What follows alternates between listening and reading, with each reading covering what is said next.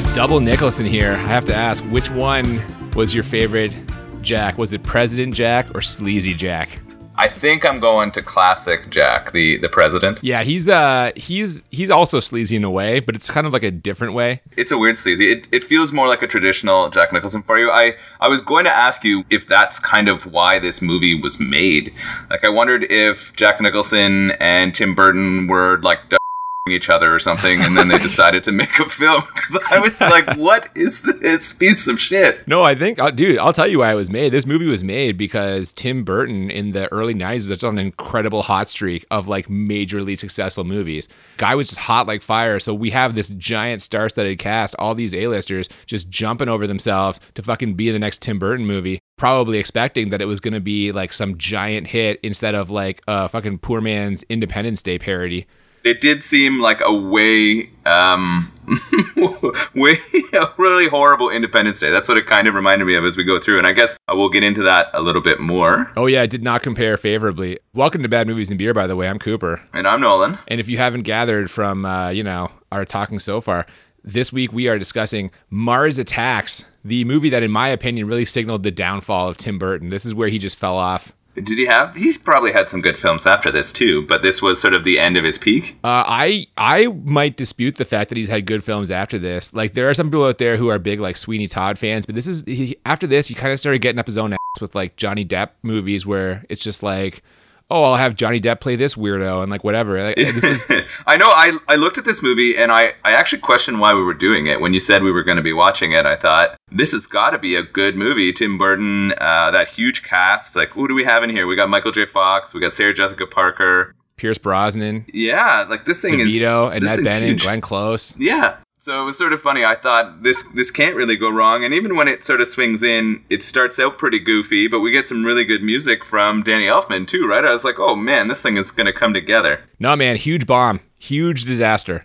Yeah. Which, like, when you think about it now, it's based on a series of, like, children's trading cards from the early 1960s, which, like, I'm sure some people remember fondly, but, like... Okay, I was going to ask, what was the inspiration for it? Because it did remind me of Poor Independence Day, as we already talked about, and it also gave me sort of feelings of, like, War of the Worlds and The Day the Earth Stood Still, those kind of, like, classic alien movies. It felt like that, and I guess now that you're letting me know it's coming from trading cards, that makes sense. Huge mistake, as it turned out.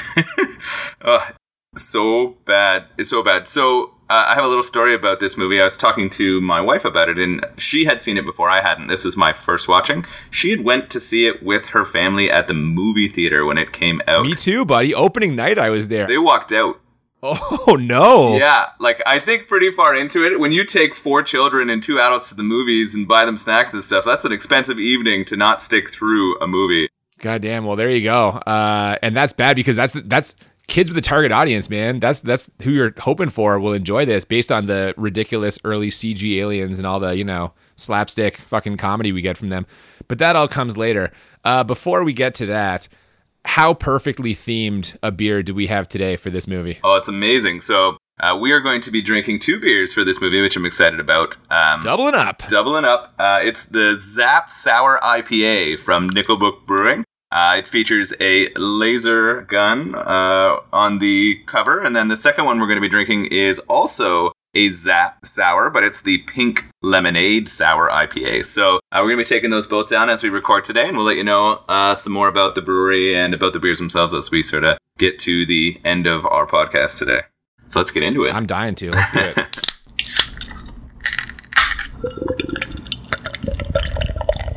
So we get a nice touch to start as we see the WB logo, which of course is floating up in the sky, and a flying saucer goes by. I'm like, that's pretty cool. Like, that's a good little introduction to what's going to happen here. Yeah, it shows you kind of to expect you're going to get some clever connections and fun stuff. It is a Burton movie, so you're expecting kind of some creativity in the way they play with the traditional things that are in the movie. Definitely, and never in my wildest dreams did I expect us to open on a farmhouse, which we are told is 4 miles outside of Lockjaw, Kentucky. We've got a redneck who asks a homeowner, Mr. Lee, if it is the Filipino New Year's because he smells him cooking up a feast. But no, turns out it's a whole herd of cattle that are on fire. Boy, they really got to that casual Asian racism quickly. Yeah, I agree. I don't know how that popped in there.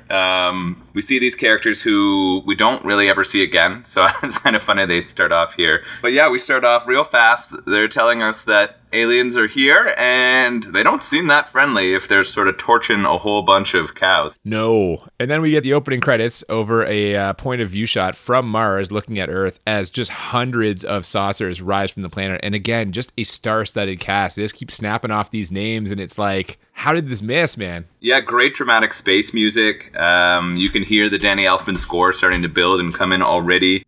The spaceships themselves are very traditional in their UFO shape, but they kind of have a neat movement and sort of spin to them. I like the way that they did that. You see them all piling out of Mars, and they're on their way. And at this time, I even wrote in my notes as well, how does this go so wrong? Well, we're going to find out very soon.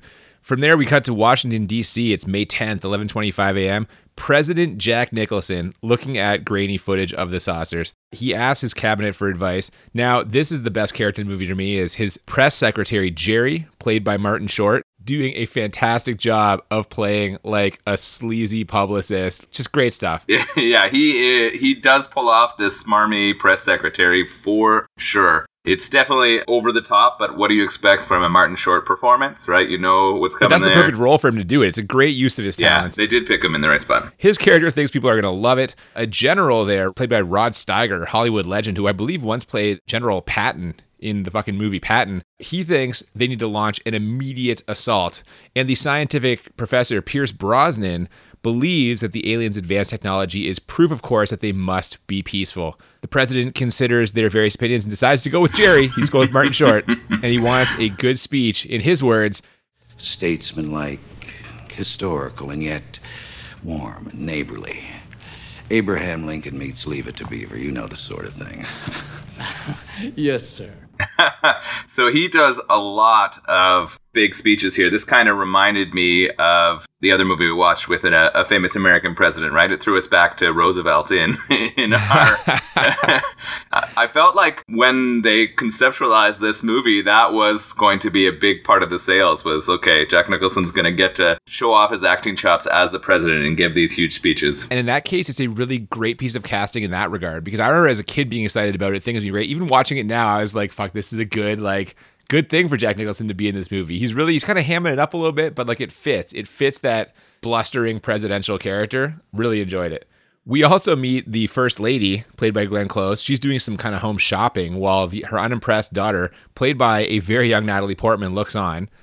We cut to Las Vegas. We're going to spend some time in this movie. We've got a former boxer, played by Jim Brown, who's getting his picture taken with some nuns. Apparently these nuns have always been fight fans, you see. That's the joke there. Yeah, there's going to be a lot of sort of different characters or stories that we follow throughout that are going to be impacted by here. And this is where I started thinking about movies like Armageddon or Independence Day, right? Like this feels like that, but in a strangely kind of funny way. Well, it hasn't felt funny yet. It's sort of, it's still trying to build in that same kind of connect to people before the aliens invade. Yeah, if the nuns loving boxing is indicative of the kind of comedy we're going to get from this movie, this is where I'm kind of like, ooh, we might be in trouble here. Yeah. But they continue snapping off these characters. He gets a call from his ex-wife, played by the lovely and talented Pam Grier, about their two sons who apparently haven't really been going to school. He kind of shrugs it off as like a boys will be boys thing. Also at the casino, Jack Nicholson in his second role as the sleazy, kind of like Southern entrepreneur. He's opening his own casino. He was building the Galaxy Casino. I called him the Crook Cowboy. I like it. Meanwhile, his sort of like Earth-conscious girlfriend is with them, played by Annette Bening. She's kind of like playing like a drunken hippie floozy kind of thing here. She seems like a Westerner who has like embraced pieces of Eastern sort of culture. One of those like early kind of co-option kind of feelings. Yeah, like a very like a spiritualism kind of thing. Let's just say it. A lot of white women with money kind of get into that sort of thing, right? And so yeah, she's sort of embracing that. And then we're going to get more character introduction here. Who else do we see? God, they're coming fast and furious, like you said. We get two more. Sarah Jessica Parker, who is playing a talk show host. She's about to have her show interrupted by the president. She calls her boyfriend, played by Michael J. Fox, who works at a different television network, to let him know. The announcement by the president is, of course, about these aliens. And we also see another character. It's a teenager named Richie, played by Lucas Haas, who is watching from like a sleepy donut shop in the middle of the desert. You know who's not watching this announcement, though? Danny DeVito, who is more concerned with gambling. He's throwing craps. He's rolling and winning, but everyone around him is stopped for this important presidential announcement. This is classic Danny DeVito being the comic relief here. He shows up here, though, and then we almost don't see him again until, the very end of the movie. I actually asked in my notes partway through, I was like, where's Danny? I was waiting for it to come back. Well, if you look at, the movie poster, the commercials for any of this, he's, the 5th name. Yeah. He's above the title. He's in this movie for, 5 minutes. It's so weird. Apparently his star was burning so bright in, 1993 or 4 or whenever this was, or 5 or 6. Or... It was 96, I think. But, yeah. Yeah, I know. I thought a bigger role for him, too, especially considering he was on that front cover. Nope, not happening. The next morning, we see Michael J. Fox, Sarah Jessica Parker. They're having breakfast. They get a phone call for her to interview Pierce Brosnan about these aliens. And again, Michael J. Fox just really unhappy with this turn of events. I guess the J in Michael J. Fox stands for jealousy. Oh, you were proud of yourself for that one. I love it. From there, we cut to Richie from the donut shop. He's arriving back at his trailer home where we meet his brother, an incredibly young and skinny Jack Black. He's practicing assembling his rifle. It turns out he's joining the military and can't wait to potentially shoot some aliens. This character's funny. It felt to me very Forrest Gumpy. I felt like that he was directly trying to sort of play a comedic version of Forrest Gump. To me, very stock kind of sort of dim-witted redneck character. It's interesting. At this point, after we saw him, I started to question why some of the Vegas people and why some of the people in this sort of trailer park started to get shown. I was wondering if these were going to be the people who fight against those Martians. And as we see, it's partially that, right, as we move through the movie. Speaking of connections to Independence Day, this is exactly like in Independence Day, Randy Quaid playing kind of like a redneck, trailer park dude ends up having to fight the aliens. So there's so many similarities here. I don't know how this happened. No. And it's hard because having seen that, enjoyed that movie, watching what's happening here, even though it's supposed to be a comedy and not serious, it's not coming off well. No. And here's one of the problems when you have 20 fucking characters in a movie. We start getting these short scenes in quick succession where you're trying to establish character, but you can't really develop that much of the characters. So we spend 3 minutes at a time with these people. Speaking of which, we get a quick scene of Pam Grier driving a bus. She's a bus driver, spots her 2 sons skipping school, pulls the bus over, reams them out. All the passengers cheer for her. Then we immediately cut to Martin Short picking up a hooker, which was delightful, and will come up again later. That part's actually kind of important. Yeah, at this time I was like, what the fuck was that scene for? They were just trying to show how smarmy he was? Well, yeah, and Washington scandals, right? There's always something like that. Yeah, they just have him grabbing some ladies of the night and put him in a limo. And yeah, man. We also get another scene of Jim Brown. He asks his boss for a raise, but his boss denies him the raise, says he could get Leon Spinks or Buster Douglas for the same money, maybe even less. From there, we go to the Pierce Brosnan interview, and he and Sarah Jessica Parker heavily flirting. He claims he loves her show, but I kind of smell bullshit on that one. What's the chances this fucking science guy is watching her show, which I think is about fashion? It comes up later, though, and he says again that he has watched her show and been pining after her. So yeah, but I feel like that's just her character in this is the kind of person who would respond so well to that, right? The flattery will get you everywhere kind of thing. You think Brosnan's just laying it on thick here? Well, let's just call a spade a spade. This show is horseshit. We immediately see her start reading questions direct from cue cards and doing a so-so job. Yeah, she absolutely knows nothing about the Doctor himself or any of that, but she's definitely attracted to Pierce Brosnan's smoldering good looks. Who can blame her? The man is handsome. Objectively, you can't deny that. We see the president and first lady watching the show with some TV dinners. So is Michael J. Fox, and he doesn't like it, especially when the Martians cut in on the signal, and the last thing he sees is Pierce Brosnan put his hand on Sarah Jessica Parker's leg. He went in for a thigh grab, and, that's... Unlike the Martian invasion of Earth, there was no resistance on that thigh grab. No. In fact, she leaned into him for a hug as the aliens started to take over. He needed to comfort her. Well, exactly right. When this happens, the Martian leader starts talking, but not in a language that anyone understands. And this apparently was a thing in the production of this movie where they wanted to have subtitles for what the aliens were saying, but Tim Burton fought against this. But this alien dialogue is cartoony. It's basically just them saying ack, ack, ack over and over again. Yeah, I don't know. It's interesting. I kind of like that we didn't know what was being said, whether we were trying to interpret whether it was going to be threatening or not threatening. It did sort of a circle thing with its fingers. The universal sign for the donut is what Richie, the character, says it is. Yes. It reminded me of like crop circles or some kind of communication. It was interesting for sure to see that come in. The alien itself was really comical, and I guess that was because it was supposed to be a comedy sci-fi movie. They just had a giant cranium, huge head, big eyes, and wearing it sort of flashy spacesuit. Well, and again, we're talking very early like CGI here, right? So these aliens do not look even remotely realistic. They look funny. They're cartoon sort of pictures, and as we start seeing them more, and even when we get into their spaceship, this feels very much like sci-fi Willy Wonka. Okay. I don't know how much sci-fi he's done before. Burton? Like, do you know any other Tim Burton sci-fi? No. I think most of his stuff is kind of like vaguely gothic, like horror comedy. Yeah, and it doesn't pull it off well for me, right? Like his sort of sensibilities don't seem to work in a sci-fi for me. I agree, but I really think in this he's going more comedy. Like this is trying to be like, because the aliens they're not meant. I mean, what they do, we're going to see what they do very soon. They don't seem like menacing. Even when they are like evaporating people, funny. they are they are little yeah. cartoon characters doing that. So, but they're not haha funny. Like I didn't laugh when they came, or I didn't like it. It didn't come off that way, and I don't know if I just didn't get the sense of humor, but it didn't work for me. Well, if you didn't, neither did anyone else, because this movie fucking bombed at the box office. So it's not just you. Scientist Pierce Brosnan, based on barely any information, just starts making wild assumptions. I suspect they have more to fear from us than we from them. Boy, is he wrong about that one. Another scientist attempts to create a decoding device like a translator, which produces very mixed results. One of the phrases that comes out of this thing is, "Dark is the Swade that mows the harvest." And if I could go back in time and change my high school yearbook quote, let me tell you, that would be it.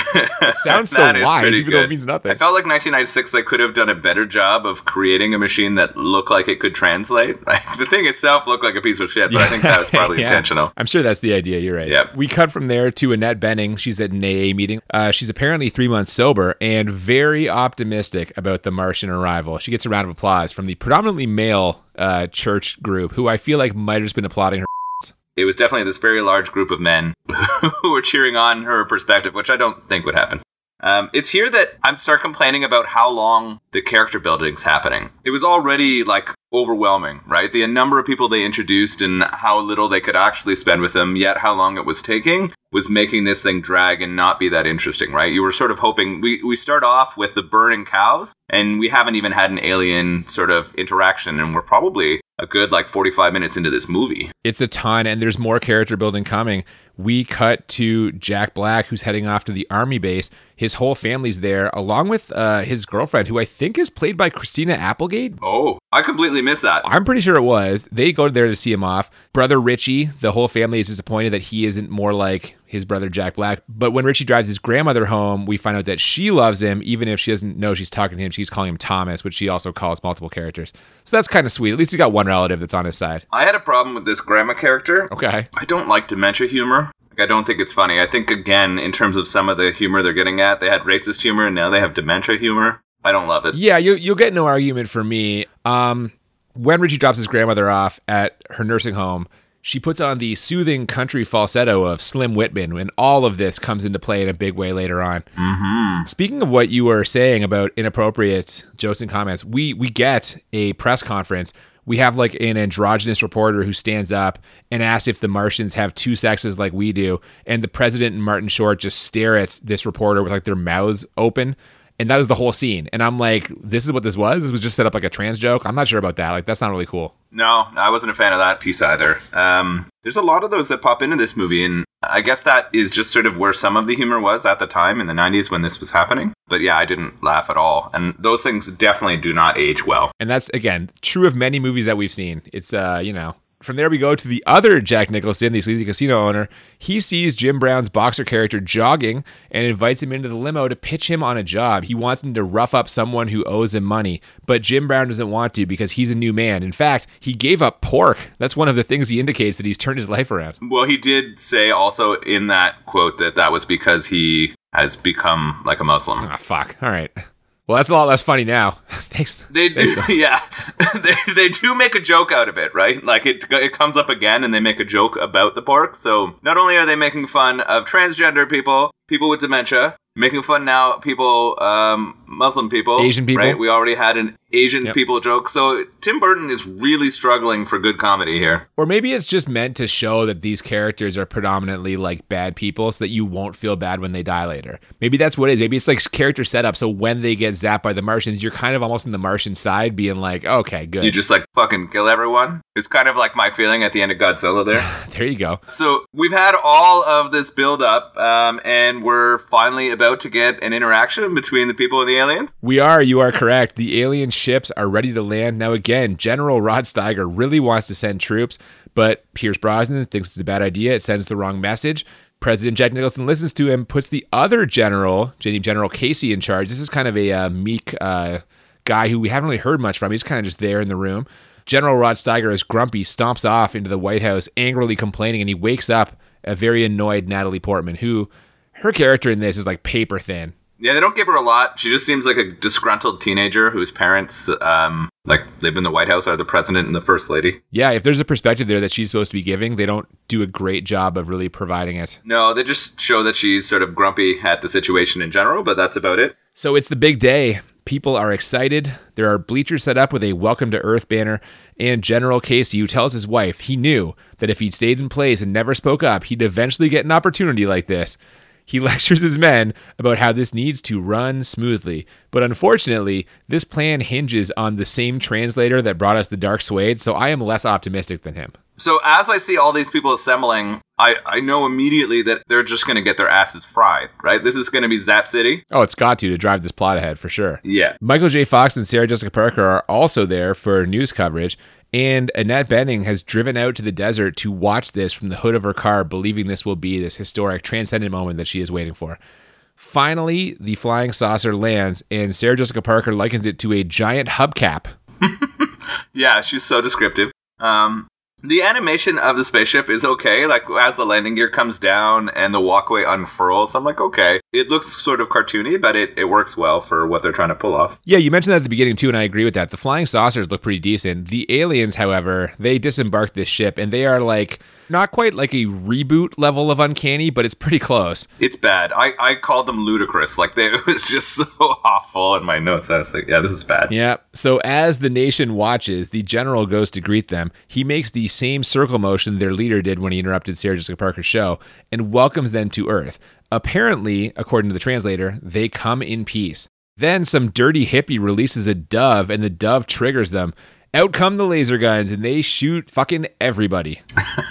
Yeah, so first the dove takes it, and then that general who hadn't spoken up, right, who had been in the background and done what he was supposed to get ahead, just gets melted on TV. And when they get zapped, the effect is actually kind of okay. You see like a flame happen, and then their body kind of disintegrate, and just their bones are left, and they're often the color of the ray gun that shot them. I didn't hate that. I thought that was kind of effective. That was decent, yeah.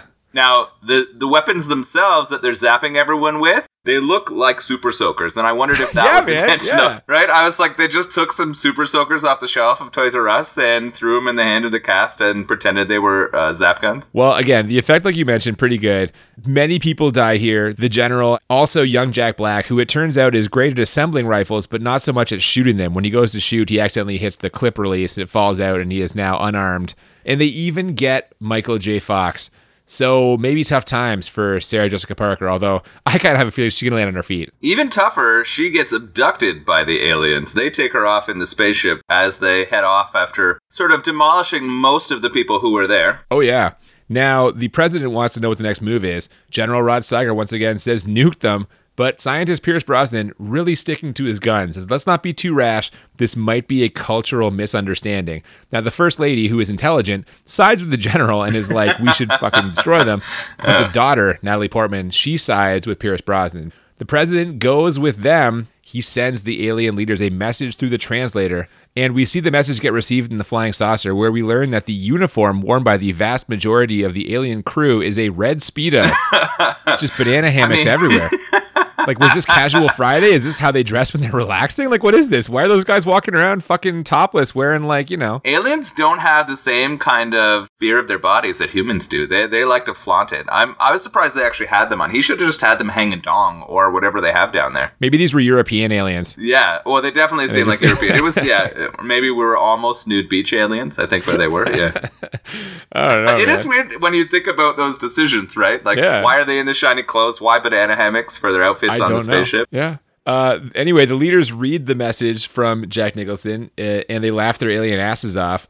And Sarah Jessica Parker, as you mentioned, they have plans for her, but they are weird plans. They're going to switch her head with that of her tiny dog, which, bizarre. Yeah, I don't understand that choice. That just because maybe this is at the time where you could kind of do that with computer animation or something. Like, they just made the choice to do it because they could. Yeah, maybe you're right. Maybe that's what it was. That's a good call. We get some more quick scenes now. Sleazy Jack Nicholson hasn't even noticed any of this. He's really focused on that casino launch. Pierce Brosnan does an alien autopsy, and Jim Brown checks in with Pam Grier to let her know that he'll be arriving in Washington tomorrow, when it turns out his kids are going to the White House, which... that is probably not going to be good.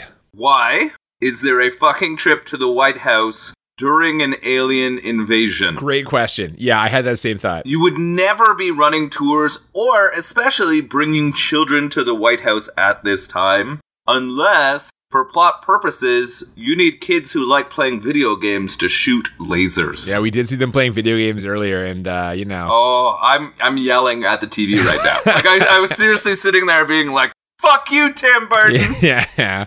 That night, the Martians send a formal apology to Earth. Apparently, they feel terrible about all of this and want to speak to Congress.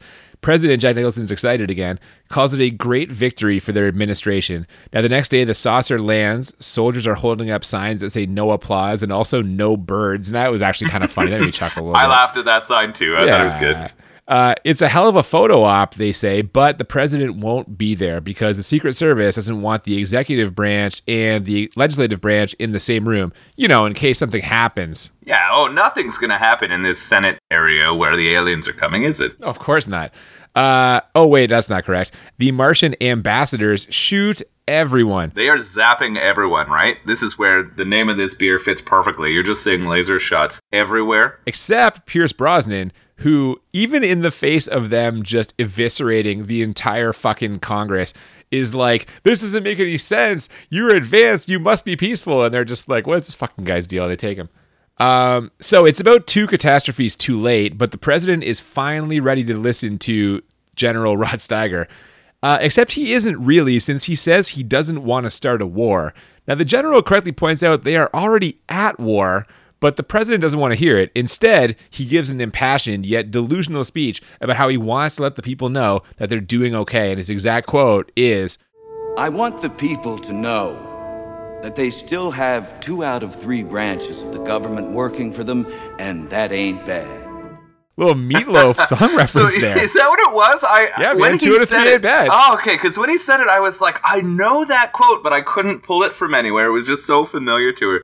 But yeah, he's pretty delusional here. He does not want to attack these aliens still, even though they have gone and killed his general and a bunch of Americans and then wiped out the Senate. So it's pretty interesting where this is going. I mean, how are they not listening to this fucking guy at this point? Yeah. Pierce Brosnan wakes up on the alien shuttle, only now he's just a head. His head has been removed from his body, and also he sees Sarah Jessica Parker's head, which is now on her dog's body, as you mentioned earlier, and they confirm that they were, in fact, flirting with each other earlier.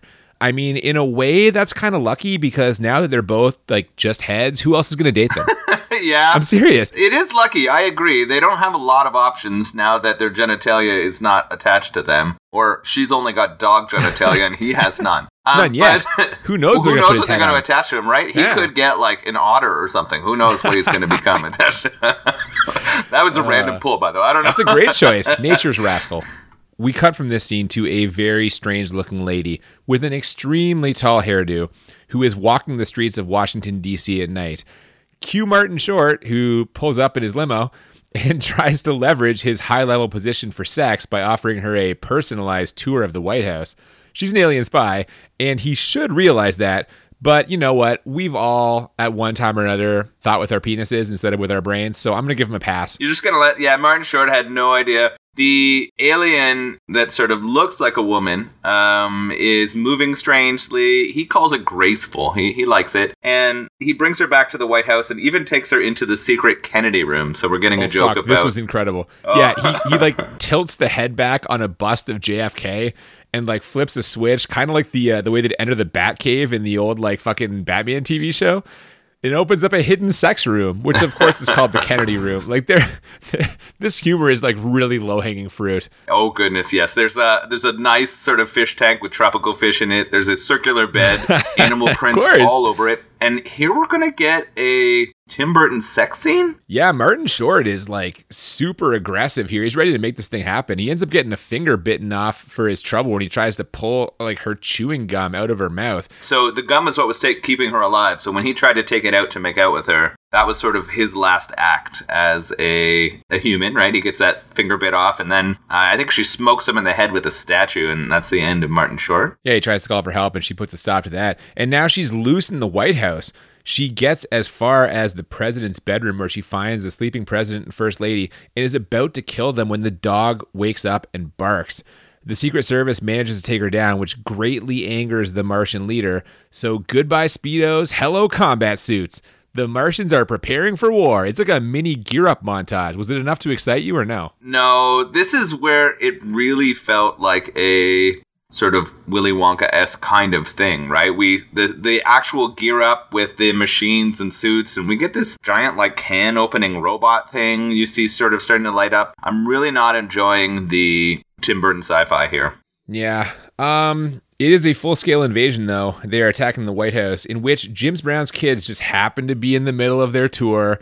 And you'll never believe it, but they snag a couple of those ray guns and use their video game skills to start zapping aliens. In fact, they even save the president, kind of. But unfortunately, the first lady doesn't make it. She is crushed, ironically enough, by the Nancy Reagan chandelier. I facepalmed. Like, this was so bad that those kids were there. They were, of course, going to be the ones to grab those laser guns and to use them against the aliens. I've been yelling all movie, why don't you take the laser guns? Nobody tried to pick them up and use them against the aliens. Like, the humans were so useless in this. They really were. And speaking of useless humans, we cut to the other Jack Nicholson, who is pitching investors for his casino and wearing just a ridiculous toupee. When in the middle of this pitch, multiple flying saucers appear behind him. We get just an awful scene where the investors are trying to like get his attention and warn him, but he's too busy boasting and thrusting to listen to them. Yeah, it's so bad. I really don't understand why it was even in the movie. Like, it didn't lend anything to, I found, the humor or pushing the story forward. It just seemed like an excuse to blow up a hotel with a douchey,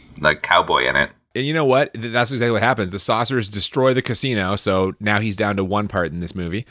We cut from there to Tom Jones singing. He's singing It's Not Unusual, for a change. Decided to mix it up, reach into his back catalog. And, the inclusion of Tom Jones was just another, like, let's get another name in here. There was no reason for him to be in this movie. Well, no, and this is actually interesting because we find out later on that he can, like, fly a plane. I don't know if Tom Jones actually has his pilot's license, but like he's there essentially as a plot device. It's here that we're coming back to Vegas, and I'm sort of wondering where Danny DeVito went. We saw him for 1 minute of the movie, not even, when he was just interrupting the presidential announcement early. We're about to get him back because Jim Brown calls his ex-wife. The call gets disconnected. He decides he's got to get to Washington. Right then, Annette Bening shows up and asks if he knows anyone who can fly a plane. Tom Jones' performance gets interrupted by Martians. He runs out into the casino where he meets up with the two of them and Danny DeVito. And this is where we find out that Tom Jones does know how to fly a plane, because why not? And so they're off to the private airfield. It's going to be a little tough, though, because Martians are currently laying waste to the Las Vegas Strip, which is like just an excuse to blow up some shit, right? Yeah, you're seeing the sort of scenes of UFOs with satellites on them shooting out lasers and blowing up shit in the Vegas Strip. Yep. And we see the aliens also destroy the donut shop where Richie works. And back at the trailer, his family is gearing up. They're going to defend their home, but Richie decides against their wishes to go pick up Grandma from the nursing home. And it's a smart move, as it turns out, because the trailer gets promptly destroyed. Even before they attack their trailer, we see a couple aliens looking into another trailer, which happens to be a rocking What's happening in that other trailer? Well, Jack Black's, I guess now ex-girlfriend, since he's dead, is just getting plowed by some other dude. Yeah, and these aliens are just sitting there, and their shields are fogging up as they're watching this sex scene. They even do like they have like little windshield wipers. Yeah, they do to a windshield clear wiper away joke.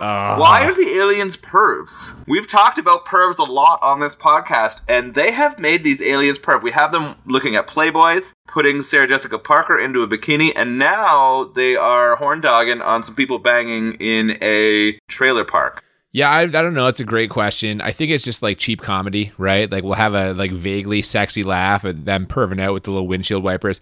It's so hacky. So much of this comedy is just hacky and like it's real bad. Tim Burton has done comedy, but like Beetlejuice had some really funny shit in it, right? Like Tim Burton's capable of having movies with funny stuff, but this is just not one of them.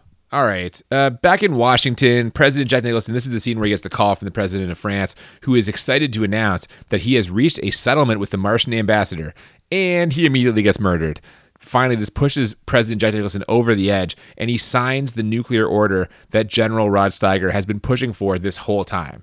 They launch their nuclear missiles, but the Martians send out some sort of a like balloon-looking device that absorbs the explosion of the nuclear missiles and turns it into helium? I have no idea what the scene is. Yeah, this is really fucked up, right? It looks like the alien ship's about to get messed up by a nuke. Why they only shot one nuke is beyond me, right? Like, if you're going to actually send a nuclear attack, you're going to send tons of nukes at this alien spaceship. But they send one, and a balloon machine goes out, catches the explosion to the nuke, shrinks it down, and then the alien sort of leader drinks it and then talks with a high-pitched voice. It was so dumb. Like, not even a chance at a laugh when this happened. I was just sort of grumpy at this. After this, the aliens are not happy with what happened. What do they start doing? Well, this is where we get to the comedy portion of the movie, really, because this is where the aliens start just going around Earth, destroying various landmarks. So we see Big Ben, the Taj Mahal, those stone heads at Easter Island. What happened to you, or how did you feel when you saw Mount Rushmore get defaced like that? I know, like, you have those salt and pepper shakers. You're a fan. I didn't care for it, but at this point, I'm just like, all right, whatever. This movie is just here fucking trying to be cute. Like, it's not good. It's not a good movie. And that's why we're talking about it on our Bad Movie Podcast. It's not even close to a good movie, right? No, it's really I have laughed so infrequently in this comedy sci-fi. Usually in a good movie, they'll make you sort of connect to characters, want things to happen to them. None of this is happening for me. No, man. And I saw this in theaters when I was like 12 years old, and I recall at 12 being disappointed. It was the first time I felt disappointment in a movie. I was like, oh, fuck, this was terrible. Holy shit, that is a pretty damning statement but it also might be the reason why there's this podcast, so, you know. Yeah. We go back to the Vegas crew. They're almost at the plane now, but Danny DeVito, for some reason, decides to go rogue. He goes off on his own and is dead like 10 seconds later, which I would really like to see the amount of screen time he has in this movie. If you told me it was less than 4 minutes, I would not bet against it. We see Richie again. He gets to the nursing home just in time as some aliens are like just about to murder his grandmother in the most hilarious way possible. She's got her headphones on and doesn't notice. So right as they're about to pull this trigger on this giant ray gun, Richie bursts into the room, which causes the grandma to turn her head. And when she does, she pulls out the headphone cord, and we hear the same falsetto we heard earlier from Slim Whitman. It rings out now into the room, and it causes the alien's head to explode. And I love this because the grandmother is like, Richie, I think these guys are very sick. This is kind of funny. It is funny that the resonance of the voice, right, of the song, causes their heads to sort of vibrate and then explode. We get that kind of feeling. This is where, I mean, every alien movie, they just have to find that one thing that's going to shut them down. They found the weakness. This made me harken back to Signs. I hated the end of that movie. Like, I was outraged by it. A lot of people really like that movie. I love that movie. We talked about this earlier. There was an episode where you were like, you suggested that it could be on this podcast. And I was like, it was a huge fucking hit. I know. And I fucking hated that movie. And it was mostly because of the sort of weakness of the aliens at the end of it. You had trouble with the why would aliens with a weakness towards water come to a planet that's like mostly 80% water? Yeah. And that drove me insane, right? And so I thought this is Signs-esque in its weakness, and the resonance thing is almost a little bit better than what happened in Signs to me, right? Like they might not know that. I get that, yeah. Pretty soon we see Richie and his grandma driving through the streets, just blasting out this music and like blowing up alien heads. We cut from there to the president's war room, and we see that aliens have made it into the room. They roll in what we think is a grenade, but it turns out that it's an alien snow globe. Oh, fuck, man. What was that about? Like, why did that even happen? It was just supposed to be a fake out? Bullshit comedy. It's so awful. The general is finally going to have his moment, we think, because he comes at the aliens with both pistols blazing, but they unleash a weapon that we haven't seen yet that shrinks him down to a tiny size, and then they step on him. And with him and the Secret Service gone, it's just President Jack left. He tries one more impassioned speech. Little people. Why can't we all just get along? And I'm only just now realizing how often Rodney King references like this were like casually thrown into pop culture as jokes, and how kind of messed up that is. Like, that's fucked up. Yeah. This scene itself just seems like a Jack Nicholson off. Like, this, I think, is the point of the movie. It was just him and Tim being like, how many opportunities can we give you to give impassioned speeches? But I agree with you, sort of throwing down those kind of lines in a supposed to be humorous sci-fi movie is not okay. Dude, they were in everything, though. As a kid, I heard, why can't we all just get along in so many things? And everyone kind of chuckles. And I'm like, why was this still like a pop culture joke? And the answer, I guess, is racism. Yeah, that's exactly the answer. But I think you're right. I think this is Jack's like big moment where like they're like, have some fun with this one, Jack. You're going out. So he just fucking does it. His speech, it turns out, brings a tear to even the alien leader's eye. But it's a lie, and he fakes him out with a handshake that ends up killing him.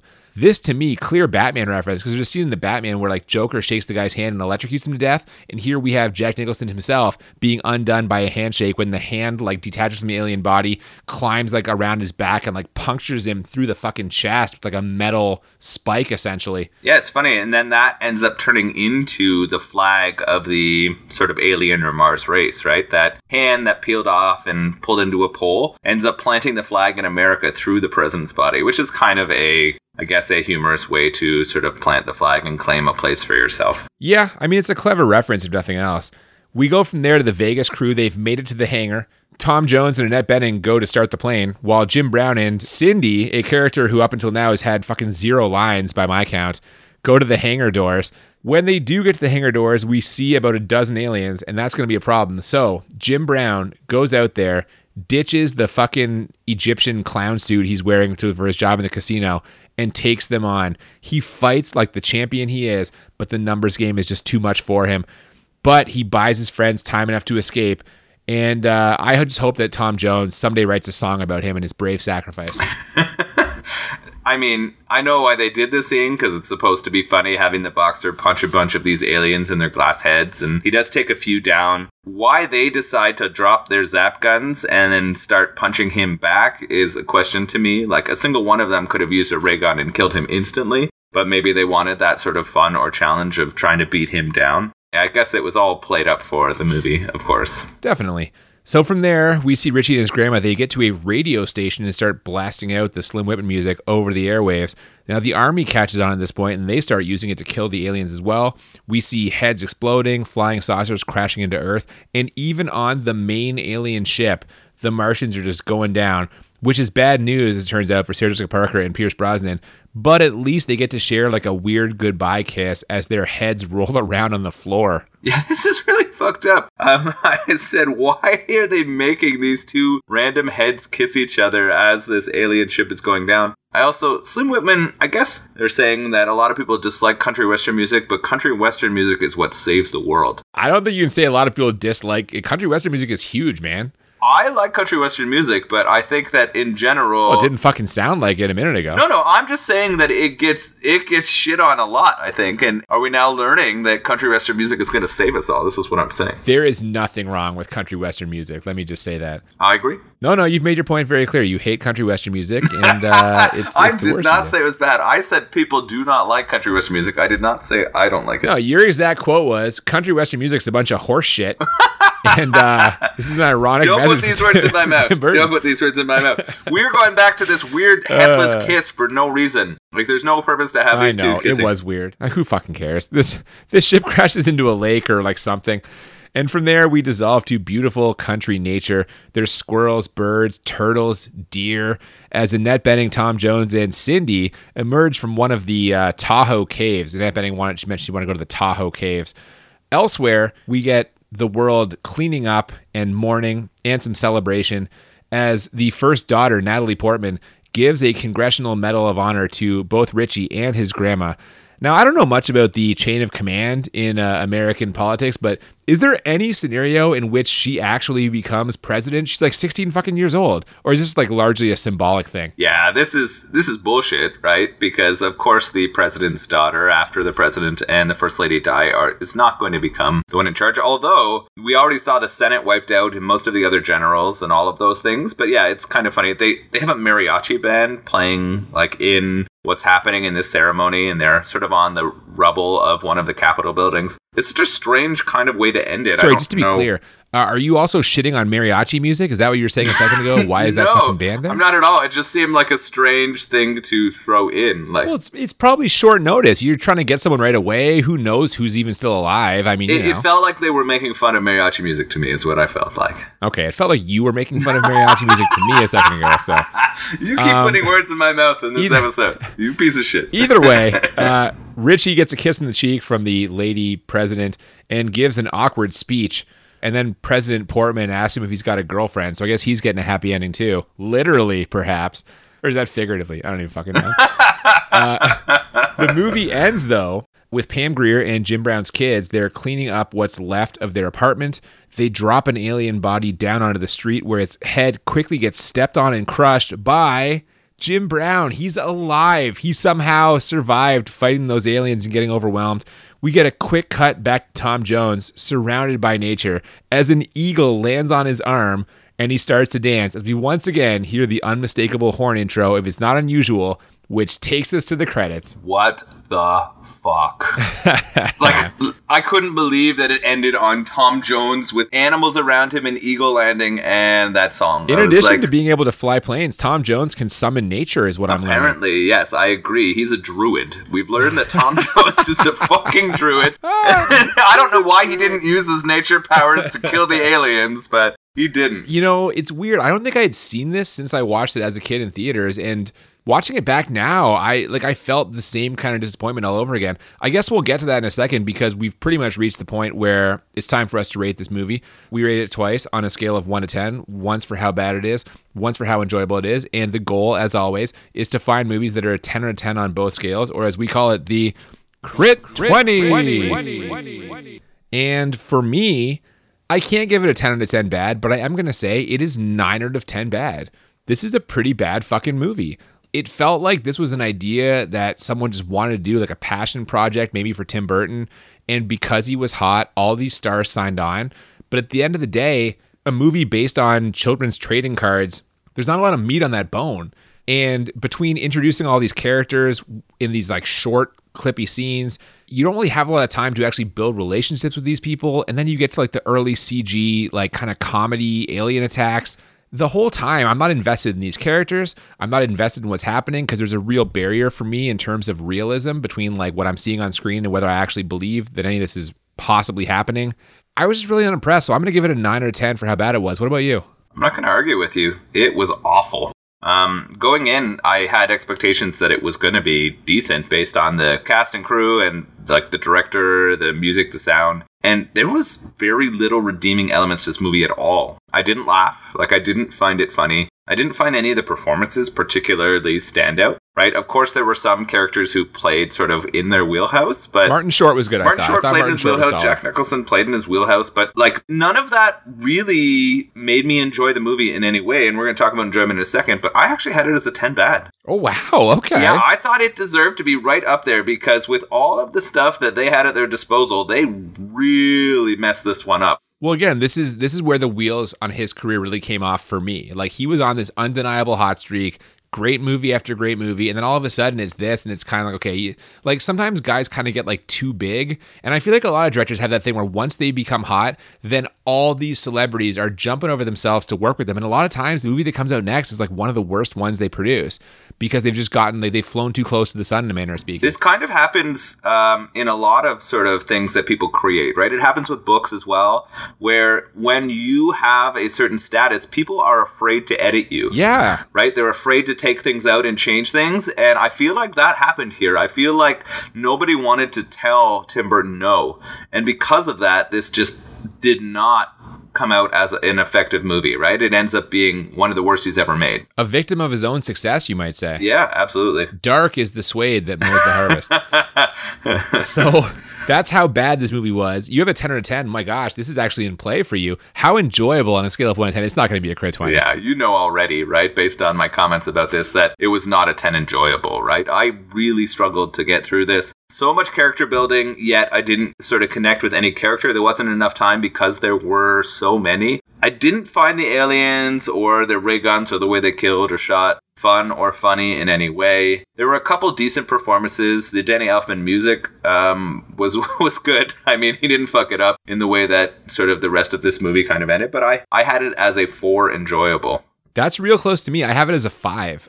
Again, as a kid who loved Tim Burton at the time, I had wildly high expectations. And sometimes when you go with high expectations, you're disappointed and you kind of reflect on things like more poorly than they should be. But here I am fucking 20 years later. I went in with low expectations and it still didn't meet those. Like, I was still disappointed. They really squandered this all-star cast. Like, there were people I was excited to see what they would do. We're getting them for brief glimpses. Like we said, Danny DeVito, maybe like less than 5 minutes. Not an enjoyable thing. I'm giving it a 5 out of 10 bad.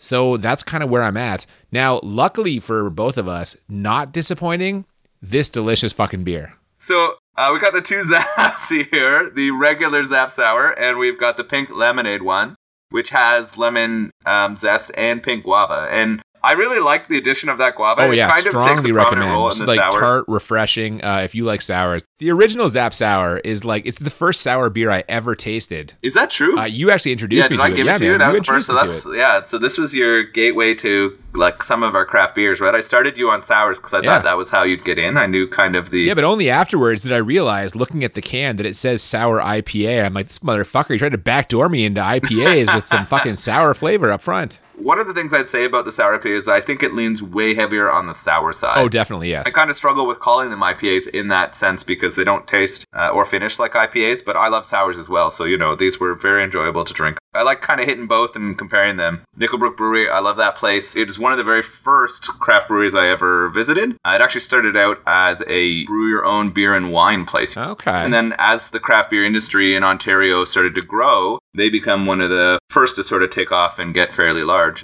They've expanded their space, and they're actually making a brand new large one in Toronto this year too. So lots more ways to get Nickelbrook. So pretty cool. Burlington, Ontario. Gotta love them.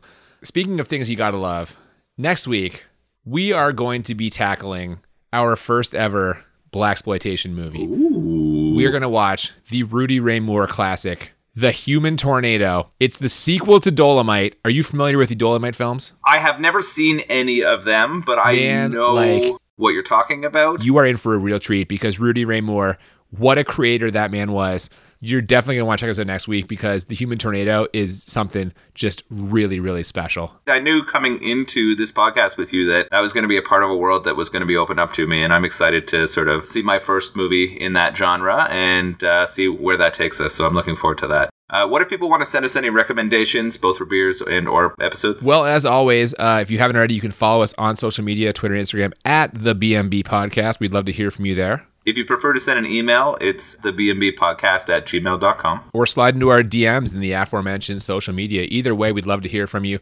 We are currently taking requests or suggestions for our second season because we're almost at the end of our first season here. Yeah, we only got 2 episodes left now. That's right. 2 more to go, then we're taking a little summer break. Until next week, thank you so much for listening. I'm Cooper. And I'm Nolan. And we'll see you next time on Bad Movies and Beer. Keep it sappy. Nice planet. We'll take it.